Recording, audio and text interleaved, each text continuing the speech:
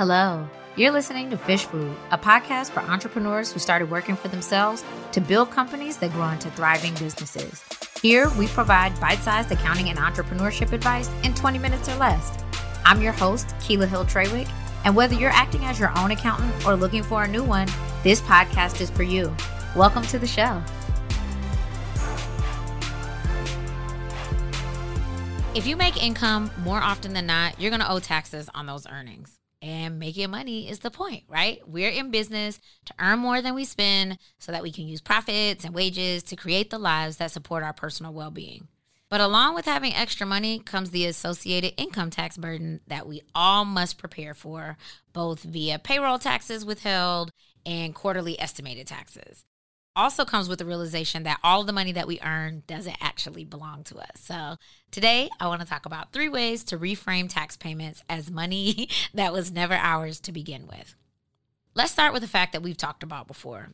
You shouldn't be doing your own taxes. Not only is it unlikely to be your area of expertise, it also affects a lot of other parts of your business that you may not even realize. And you're not alone in this need. It turns out that 70% of small businesses employ tax professionals for tax preparation and to represent their interests before the IRS. And there's 3 reasons that tax payments are handled differently than other costs that you incur. The first is that taxes are not expenses. Because you are taxed on profit, you can't also have taxes as an expense that you use to get to profit. It would be double counted and is wrong. So your estimated taxes shouldn't show up on your P&L, and your taxes that are withheld from employee salaries are just part of salaries and wages. You're either going to want to see taxes paid, so I'm talking about estimated taxes here, as a separate other expenses line on your P&L, which I've seen people do, but what we prefer to see is a line on the balance sheet. So where you have your owner's equity, owner's pay, owner's draws, this is where you want to put those estimated payments. Again, we want to make the really clear distinction that this is not an expense and that it doesn't affect your taxes due, right? These are payments made after tax due is already assessed. The next thing is savings for taxes shouldn't be counted as cash on hand. So if you listen to our episode on having cash on hand, you know that that amount is really for future needs. We want to be able to both cover operating, regular maintenance needs, and be able to pay if there's any dip in the business or anything unexpected that we have to pay for.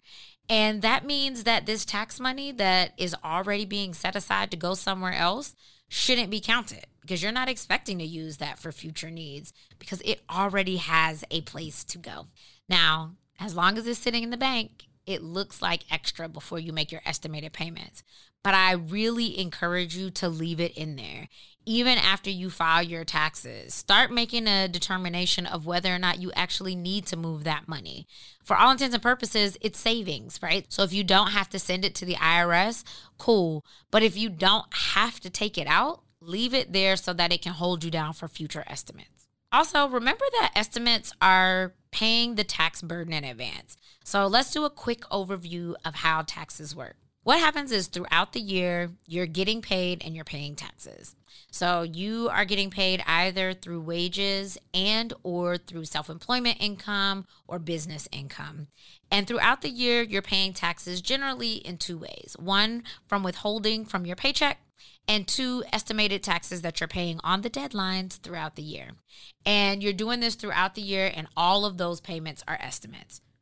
Now, at the end of the year, during tax season, you're going to settle up. And so you put in what you actually earned. You get assessed credits and deductions and all of those things. And we are going to call the tax preparation system magic. It's going to bring it all together and say, okay, bet you owe X amount of dollars. The next line is where your payments come in, where you say, oh, well, I already paid you some throughout the year. I made this much in payments through my payroll withholdings, and then I gave y'all some extra money for the estimated payments. And you either overpaid and you get a refund, or you underpaid and you owe the difference. But remember that that money that you're setting aside is an estimate towards money that you're going to owe anyway. And so you want to have a sense of how that works so that it doesn't feel like taxes are kind of taking your money away, even though I know it still feels like it does. All right, so what can you do to prepare for this? The first thing is to open a tax savings account. I highly recommend that you have a separate account that you put money aside for taxes, because that way it's also a really clear visual reminder that that money is not part of the operating money that you have to run your business. You're going to want to put aside at least 30% of your profit each month in that account to cover federal and state payments. Now, this is at least. Everybody's tax situation is different, and your tax rate might be a little bit more or a little bit less than that. But this is a good baseline for you to start with to at least know that you're putting something to the side. And then you want to make those payments on the deadlines throughout the year: April, June, September, and January 15th. You also want to check in mid-year and year-end to make sure that you are putting enough aside to avoid surprises. You're going to want to check in with your accountant and or tax preparer and just say, hey, am I on track? Am I putting the right amount to the side? And if not, how should I adjust? At Little Fish, as part of all of our services, there is a mid-year and year-end strategy call included that not only goes over what's going on with your business, but is also a check-in to make sure that financially you're preparing yourself as best as you can. Again, we know that these are estimates and we try really hard to get as close as possible, but the main goal is that you avoid the surprise of coming to tax season not having any idea what you're going to owe. When small businesses aren't prepared for taxes, the owner is often left with a surprise at return filing, and that can feel like your money is being taken from you, because it kind of is. But if you set the money aside to pay taxes throughout the year via a separate bank account, you have a better insight as to what funds are available to invest in other areas of your business. Remember, the tax man comes for his first, and what's left over is yours. Plan accordingly. If you need help preparing for tax season so that it's seamless and less stressful, we invite you to sign up to partner with us for the Tax Prep Suite. Not only does it include year-round support beyond the tax deadlines, but we also include twice-a-year business strategy calls, and we make estimated payments on your behalf based on the profit year-to-date each quarter. Look for more at littlefishaccounting.com/tax-prep-suite. The link will also be in the show notes. Thank you for joining us today. If you like what you heard, I've got good news for you. We're supporting you all over the internet. Check out our Instagram at Little Fish Accounting or our website, littlefishaccounting.com, for guidance, resources, and ways to work with us. Plus, don't forget to subscribe to the podcast to make sure that you don't miss a future episode. See you next time.